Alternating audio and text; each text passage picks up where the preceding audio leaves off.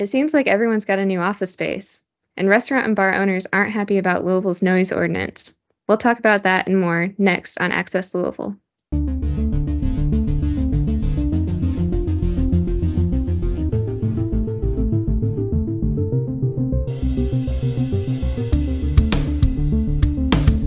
Thanks for joining us. My name is Haley Coffin, and I'm filling in for our regular host, David Mann. Today on the show, I'm joined by Ellie Tolbert. Hi. And Michael Jones. How you doing out there? Access Louisville is a weekly podcast from Louisville Business First. Each week, we bring you the latest news along with plenty of sharp opinions on what's happening here in Louisville, Kentucky. So I think we're going to start at offices because I feel like almost every newsletter I sent out this week had a new office story in it. That's what it felt like. So I was trying to count up, Ellie, how many offices that you've written about in recent weeks, in recent days, and there were 4 that came to mind. So just walk me through everybody who's got a new office space.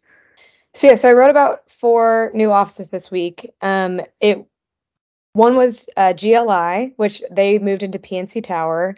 Another was Lemonade PR. They have a new space in Butchertown, and this is their first standalone space. They used to be at the same Work the Metal building, Butchertown Market.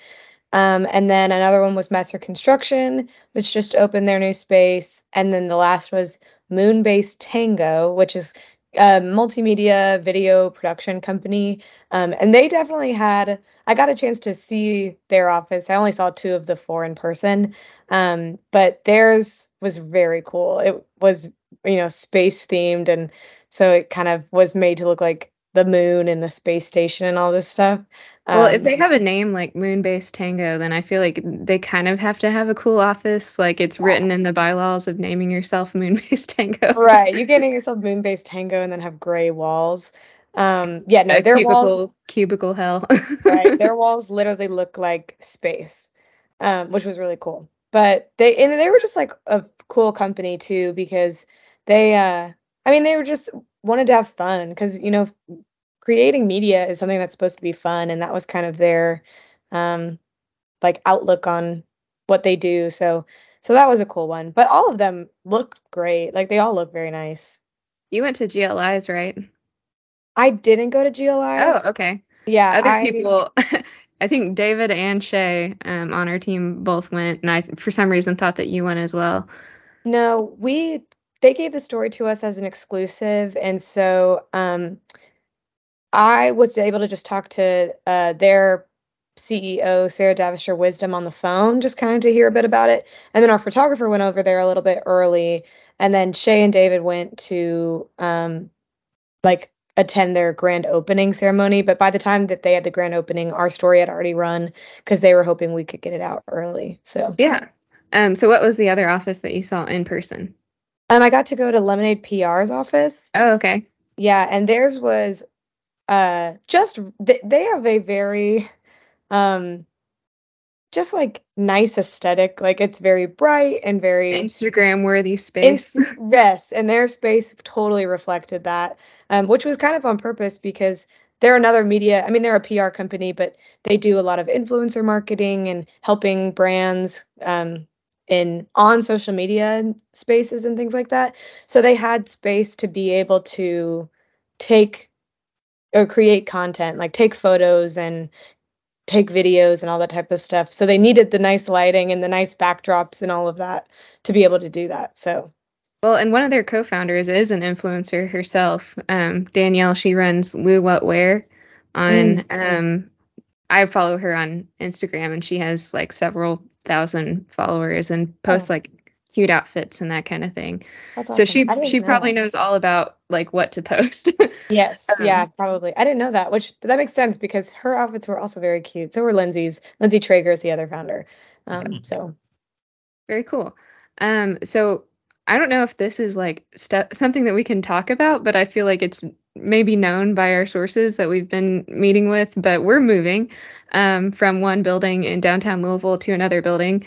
And they're updating the space that we're moving into at 500 West Jefferson. So I thought since we were talking about offices, we could all share something that we thought we'd like to have in our office, in our future space. So, who wants to go first? Well, I would say a little more privacy because we have these cubicles now, and sometimes you gotta find a private space to record an interview.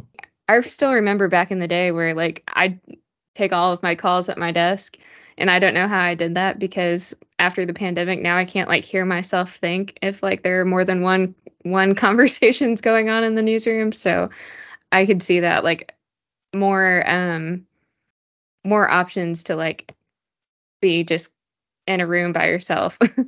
I got to tour some because 500 West Jefferson recently underwent a renovation, and their entire fourth floor is kind of an amenity floor now. So they have like a bourbon lockers and a little bar area and like this little greenscape terrace and a fitness room, and it's really nice. So I'm really looking forward to the terrace because like you can go and work outside there while still being in the building.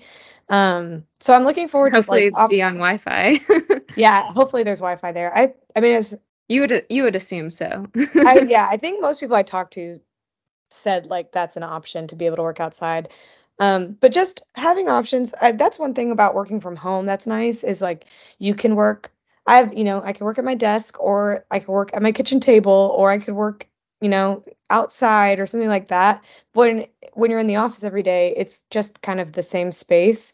And sometimes we try to get away from our desk and sit on like that little couch, but it's still not that far from your desk. It's like 2 steps away. Yeah, 2 steps away. Closer to the bourbon bar, I guess, if you're into that. That nobody uses. No. Yeah.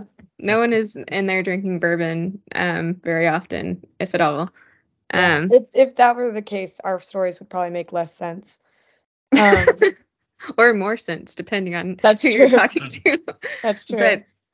But yeah, more like flexible workspaces to where you're not like chained to a desk all the time. That does sound nice. Yeah. I do like that 500 West Jefferson has a coffee shop, though. Yeah, Yes. barista parlor. We lost ours. Yeah, we had Heine Brothers in our building for the first, well, 3, I've been here 4.5 years. They moved out, last year? Yeah. So this year we've all just been like, oh, we have to walk down the street to go get coffee. And to watch the PNC Tower, which there is one at the bottom of PNC Tower, which is, Right. even though like 500W is closer to PNC Tower. So even if we want Heine Brothers again, I mean, barista parlor, I haven't had it. I've heard it's okay or good. I don't know. But Heine Brothers is close by.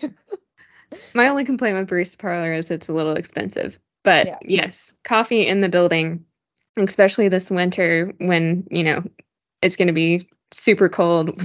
We'll be glad to have that, I think. Yeah. But for me, I was trying to think of like cool amenities that I've seen in offices around town. And I think like I know we're bringing our bourbon bar with us. That's the plan. I would like more of like a beverage bar though, and that could be non-alcoholic. Like, I don't know. I'm thinking like a soda fountain with like candy. Yeah. Or even just like, I mean, I've been to plenty of offices where they keep it stocked with like Focus or just like things like, or, Yeah. drinks that are not alcoholic, that are not water, and maybe not even soft drinks. Like maybe it's just other types of tea or things like that. Yeah. To your point, Ellie, we do have stuff in our break room, including an automatic vending machine of M&Ms, but I want like 10 of those with different things. Because you never know when like that little bit of sugar is going to help you finish out your day. Yeah. And sometimes I even just like an excuse to like get up and walk somewhere, because we sit at our desk for so long, and especially sitting there like typing, my hands are tired. And sometimes you just, especially if I wear my Apple Watch so often, that's the worst. Because my Apple Watch will be like why haven't you stood up in 4 hours? I'll be like, you know what, Apple Watch, I'm going to go get M&Ms right now. Yes. This is not what Apple intended, but we're going to go get some M&Ms. But let's move on to our next topic, which is a fun one. Michael, you had this story this week on a retiring attorney who's started his own music and event venue. So tell us a little bit about that. Yeah, Patrick Michael, he is phasing out of Dinsmore and Shoal. The way they do it is you have a 3-year or 5-year plan, and each year you pass off more of your cases to a younger attorney. That way that they maintain business and have consistency. So he's in the last year of his life as an attorney, but he and his wife built basically a music venue in the back of their home, and they call it the Hill House at Devil's Backbone. It's near Iroquois Park in the Kenwood Hills neighborhood, and they do like 9 to 10 shows a season from May to September. And so Patrick, before he was a lawyer, he studied acting and directing, and it's grown into this thing where he has like video cameras, sound engineers, a floor director, and they're producing a YouTube channel. And actually, students at U of L intern with them. That's awesome. So it's a membership-based thing.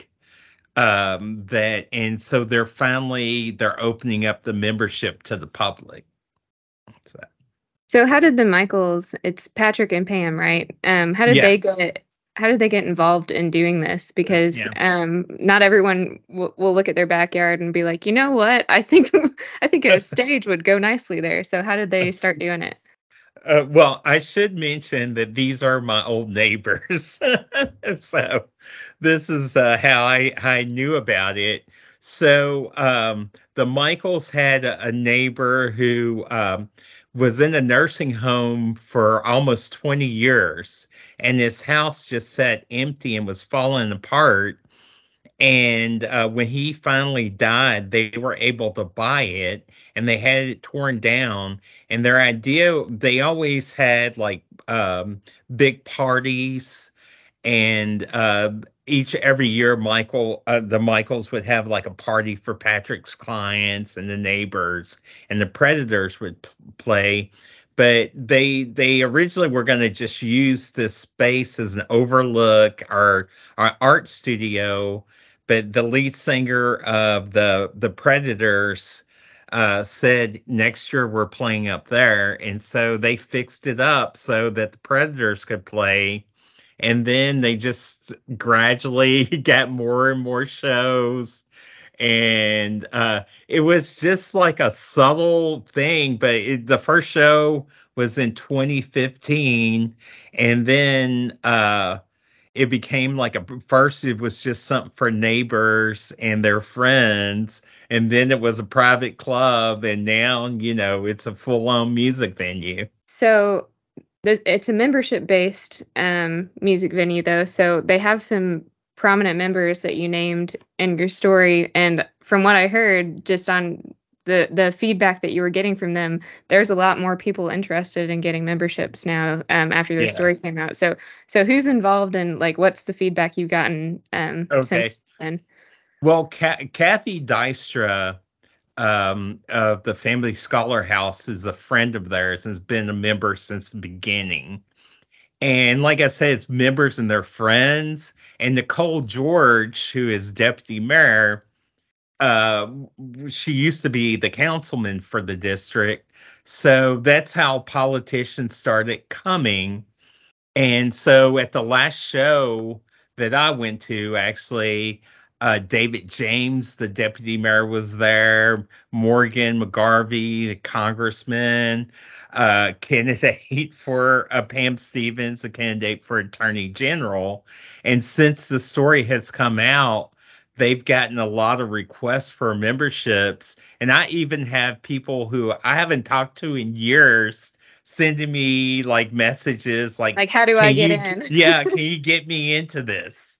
Yeah, I love that. Michael is the gatekeeper for the music venue now. Literally someone that I hadn't talked to in 20 years sends me a message on Facebook like, how do I get into this Devil's Backbone thing? That's awesome. Well, and that just shows, like, I know you share it on your personal Facebook, but I mean, that story was probably one of our most read stories this week. If I go back and look at how many clicks it got on our site. But yes, it's a good story. So if you haven't checked it out, LouisvilleBusinessFirst.com, and I think it'll be in print next week is what I was told. But speaking of music, a lot of people are upset about this new noise ordinance that Metro Council passed. So could you get us up to speed with what's happening there? Yeah, so it's a zero tolerance policy that the alcohol and beverage control is enforcing now. So if someone makes a complaint about a club or any venue that has a liquor license, then ABC will check, and if you can hear the music or whatever 50 feet from the establishment, they can get a $200 or $2,500 fine the first time, like no warning necessarily. And club and restaurant owners are losing their minds. Well, when you think about $2,500, I mean, and the restaurant business has real thin margins anyways. So, that's probably all of their savings to pay that fine if they get fined. But and the city had like kind of pushed it as a public safety thing. Like, we're going to make them be quieter and somehow there's going to be less violence. So.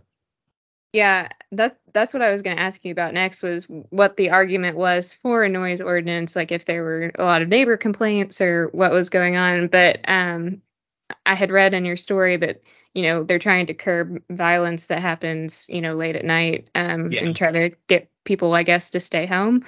Not sure. So it's ironic you have people pushing bourbon and drinking bourbon all the time, and then they're worried about drunk people being violent. But, that's our city. Like, I feel like you can't have these two competing cultures of, like, drinking culture and, like, also not wanting like live music or people to be having fun late at night in the drinking culture. But it brings me to my next question, which was I was just going to open it up to us, because there's arguments about bars even being able to stay open until 4 a.m. A lot of late night workers, service industry people, will go to the bars after they get off at like midnight. So I think my perspective has changed since I've gotten older, because I used to be one of the people closing the bar down and looking for an after hours club. Yeah. And now that I'm older, and, I lived in the Highlands for a while, and I'm used to waking up to bottles in my yard or, even drunk people sleeping in my yard. So I can understand some of the frustration. But, even though I probably am never out after 10 anymore, I still appreciate that it's there. And like we talked about before, we're a tourism town. And if you're on holiday, you're going to want to, have a good time. It seems like we're getting a lot more bachelor and bachelorette like parties that are coming through Louisville. Maybe people who think that Nashville is too expensive to go do it there or doing it here. Yeah, no, I was thinking about it because, well, I mean, I've heard this has been going on for a while, the whole like noise complaint thing. And like, I think WDRB had a story a while back about like neighbors feel so unsafe in the Highlands.